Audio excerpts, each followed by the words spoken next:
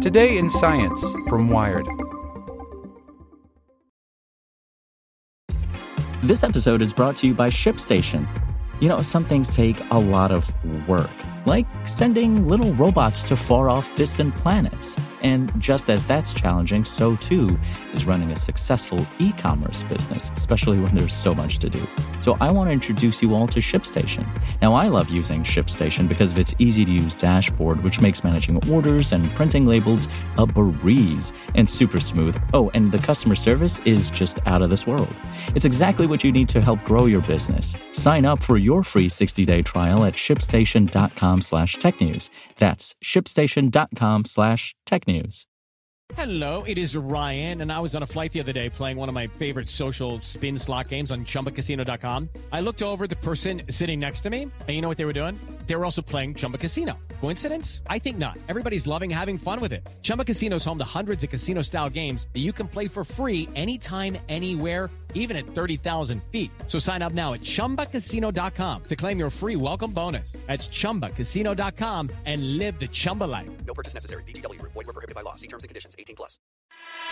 Welcome to the spoken edition of Wired.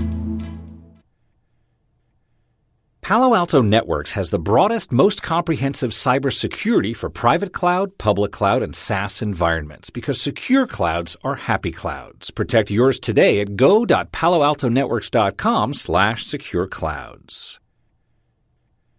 Want to play Scrabble like a pro? Here's your memory trick by Ulrich Boser.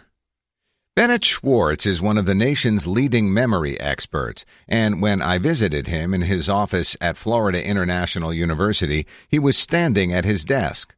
A soft sunlight crowded the room. Large windows framed the palm tree-lined quad outside. Dressed in a short-sleeved shirt and slacks, Schwartz appeared to be quietly talking to himself with hushed, mumbled words, and for a long moment it seemed as if he was some sort of monk living in another, more esoteric world. "Hi?" I said tentatively. Schwartz turned around, putting the book away with an easy gesture. Turned out that when I walked into the room, Schwartz was honing his Scrabble skills. He had a Scrabble tournament the next day, and he was practicing words from a book devoted to the game. "The director is allowing me to play against the good Scrabble players," Schwartz told me, laughing. "I have to make sure I know my words." So how exactly does one of the nation's premier memory experts develop his Scrabble skills? Well, Schwartz uses a type of self-quizzing. In order to hone his expertise, he's constantly interrogating himself to see if he can recall various Scrabble words. So when Schwartz stops at a red light, or if he's just waiting in his office, he'll ask himself questions about what he's learned as well as what he aims to learn. The learning strategy has shown clear results, helping Schwartz become a nationally ranked player, boosting his Scrabble rating by more than 25% over the past few years. Known as retrieval practice, the approach to learning fills the recent literature on memory, sometimes showing effects some 50% more than other forms of learning. In one study, one group of subjects read a passage 4 times. A second group read the passage just 1 time, but then the same group practiced recalling the passage 3 times. But when the researchers followed up with both groups a few days later, the group that had practiced recalling the passage learned significantly more. In other words, subjects who tried to recall the information instead of rereading it showed far more expertise. Within the learning sciences, retrieval practice is sometimes referred to as the testing effect, since the practice is a matter of people asking themselves specific questions about what they learned. But in many ways, the idea goes much deeper than self-quizzing, and what's important about retrieval practice is that people take steps to recall what they know. They ask themselves questions about their knowledge, making sure that it can be produced. More concretely, retrieval practice isn't like a multiple-choice test, which has people choose from a few answers, or even a Scrabble game, where you hunt in your memory for a high-point word. Retrieval practice is more like writing a 5-sentence essay in your head. You're recalling the idea and summarizing it in a way that makes sense. In this regard, we can think of retrieval practice as a type of mental doing. It's a way to create the webs of meaning that support what we know. As psychologist Bob Bjork told me, the act of retrieving information from our memories is a powerful learning event. A lot of the benefit of retrieval practice is explained by the nature of long-term memory, and Schwartz describes long-term memory as being like the sprawling, chaotic bedroom of a teenager. It might seem messy from the outside, but the disorder makes a lot of sense to the people who live there. Each of us has his or her own subjective organization strategies, which may not be obvious to others, but give us each our own unique associations and memory, Schwartz told me. The key to recalling memories is to have cues that closely link up with a memory, Schwartz says. When we have strong associations, we can more easily recall a word or idea. Because if cues change, finding that missing word or event is like looking for a particular T-shirt among the chaos of the mess, he says. We simply can't find it. In this regard, retrieval practice helps us recall memories because it more closely links cues and their associated memories. It pushes us to foster associations and make more durable forms of knowledge. As Schwartz argues, it's the growing mess and the lack of the organizational cues that makes memory fade. The benefits of retrieval practice go far beyond facts or games, and there are ways to use self-quizzing to develop conceptual understanding. One student recommends that people first create a pile of cards that lists facts. Then people should build a second pile that asks things like, give a real-life example or draw this concept. In this approach, people learn by picking one card from the first pile and a card from the second pile, and then executing the task. Retrieval practice doesn't have to be written down either. When I was in college, I worked as a teaching assistant for a class that relied on a form of retrieval practice, and once a week I would gather a group of students in a classroom and verbally ask them rapid-fire questions. The class was relatively short, just 45 minutes a week, but it was easy to see the effects of the free recall type of practice, and the more the students retrieved their knowledge, the more they learned. As for Schwartz, he did well at the Scrabble tournament on the day after our interview. The director placed him in one of the highest divisions, and he went against some of the best players in the state of Florida. Using his technique of retrieval practice, Schwartz managed to notch wins in about a third of his games. As Schwartz modestly joked in a follow-up email, I didn't finish last, so I did okay. There's a problem with retrieval practice, and Schwartz is pretty familiar with it. In recent years, Schwartz has been encouraging students in his classes at Florida International to use retrieval practice, and he repeatedly asks them to explain about what they know. But Schwartz's students have not been all the supportive of the new approach to learning. My students have to take a quiz every week, he told me, and they would much prefer not to take a quiz every week. They don't like it. They complain. Every week I get excuses about dead grandmothers. It's pretty easy to see why the students don't like the quizzes. Retrieval practice is uncomfortable. It requires additional work. The frequent quizzing pushes students to constantly recall things from memory, and while the students end up posting higher grades on the final exams, they have to put forth a lot more mental energy. Schwartz argues that this is simply the nature of learning. Developing a skill takes cognitive toil, and we can see the benefits of this sort of struggle in our brain. Indeed, it appears that at a very basic neurological level, grappling with material in a dedicated way promotes a type of shifting of our neural circuits and a richer form of expertise. If we process things too easily, they do not form into memory, Schwartz says. A version of this idea has long intrigued Yu Sang Hu, a researcher on brain plasticity at the National Institutes of Health, who has studied something called white matter. A type of neural transmission cable, white matter helps distribute messages throughout the brain. It makes information flow more effectively, allowing electronic pulses to jump more easily from one neuron to the next. If the brain has a form of wiring, white matter serves as the copper, the substance that conducts the messages.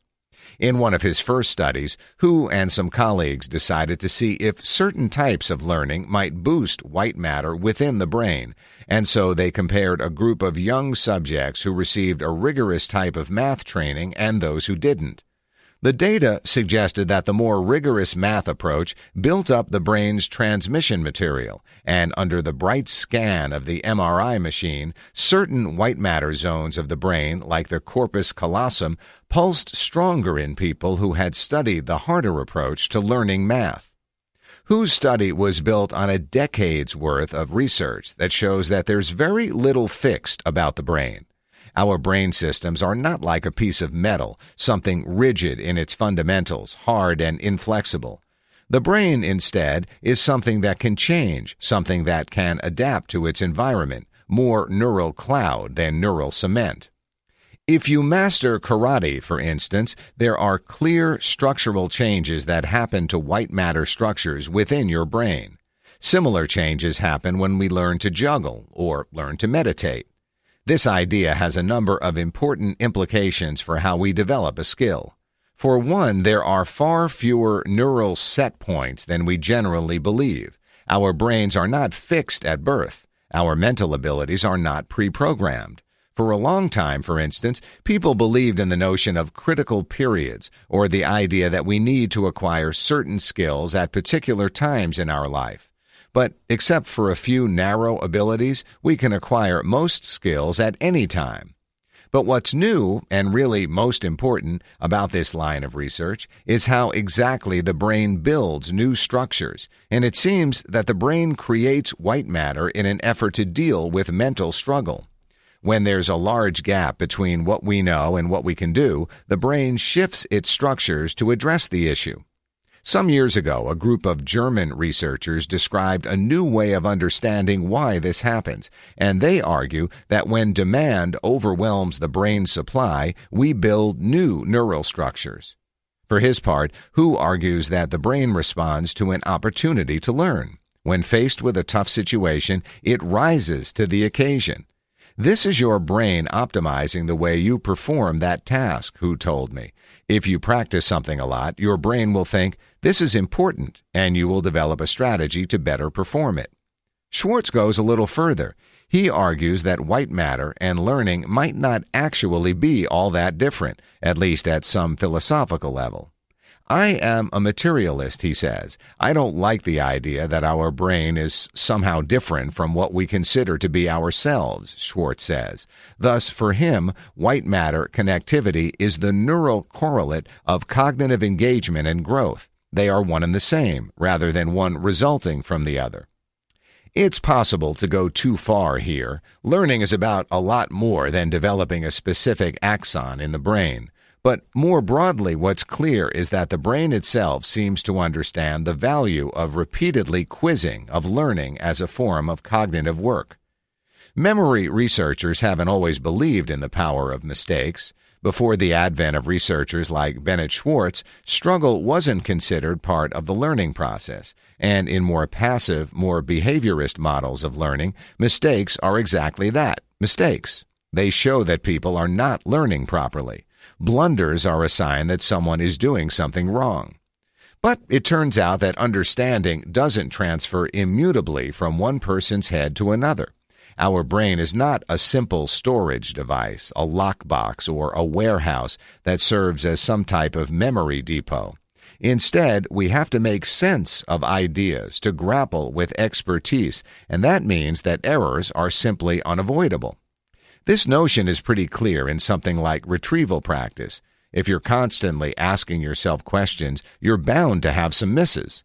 Someone like Schwartz, for instance, often gets something wrong as he practices for his Scrabble tournaments, unable to recall a high-value Scrabble word like QAT. Just as important, errors create meaning. They build understanding. When I interviewed Schwartz in his office, for instance, he asked me the question, "What's the capital of Australia?" Unless you are from Australia, your first guess is probably the same as my first question, Sydney, but that's not correct. Second guess, maybe Melbourne? Again wrong. Or perhaps Brisbane, Perth, Adelaide. All those answers are also off the mark. The correct response, it turns out, is Canberra. I know, weird. If you're not from Australia, the answer of Canberra probably comes with a buzzing shock of surprise. That's certainly what happened to me when Schwartz finally told me the answer. It was an odd little eye-opener. But that feeling, that zinging moment, is learning. It's the signal of a shift in understanding. When we make a gaffe, we search for meaning, and so we learn more effectively. This idea goes back to memory being like a messy teenager's room. If there's an error, and it's a salient one, we put a red Sharpie-made X on the memory, noting exactly where it's located in the room. Within our brains, we're telling ourselves, remember this idea, it's important. Of course, no one likes mistakes. Errors are sharp and painful, humiliating, and demoralizing. Even the smallest of gaffes, a misspoken word, a blundered errand, can haunt people for years. In this sense, mistakes make us rethink who we are. They're a threat to our being. But still, errors help us gain skills. They create mastery. When I last checked in with Schwartz, he had won a tournament in St. Myers, landing second place and taking home $80 in award money. He was still processing what he had done wrong, figuring out how to gain from his mistakes. I could not play that damn V, he told me. But Schwartz was also focused on what he needed to get better to win at the next Scrabble tournament. I need some time to study if I want to break to the next level, he told me. In other words, he needed some more time to quiz himself. With Lucky Land Slots, you can get lucky just about anywhere. Dearly beloved, we are gathered here today to... Has anyone seen the bride and groom? Sorry, we're here. We were getting lucky in the limo and we lost track of time. No, Lucky Land Casino, with cash prizes that add up quicker than a guest registry. In that case, I pronounce you lucky. Play for free at LuckyLandSlots.com. Daily bonuses are waiting. No purchase necessary. Void where prohibited by law. 18+. Terms and conditions apply. See website for details.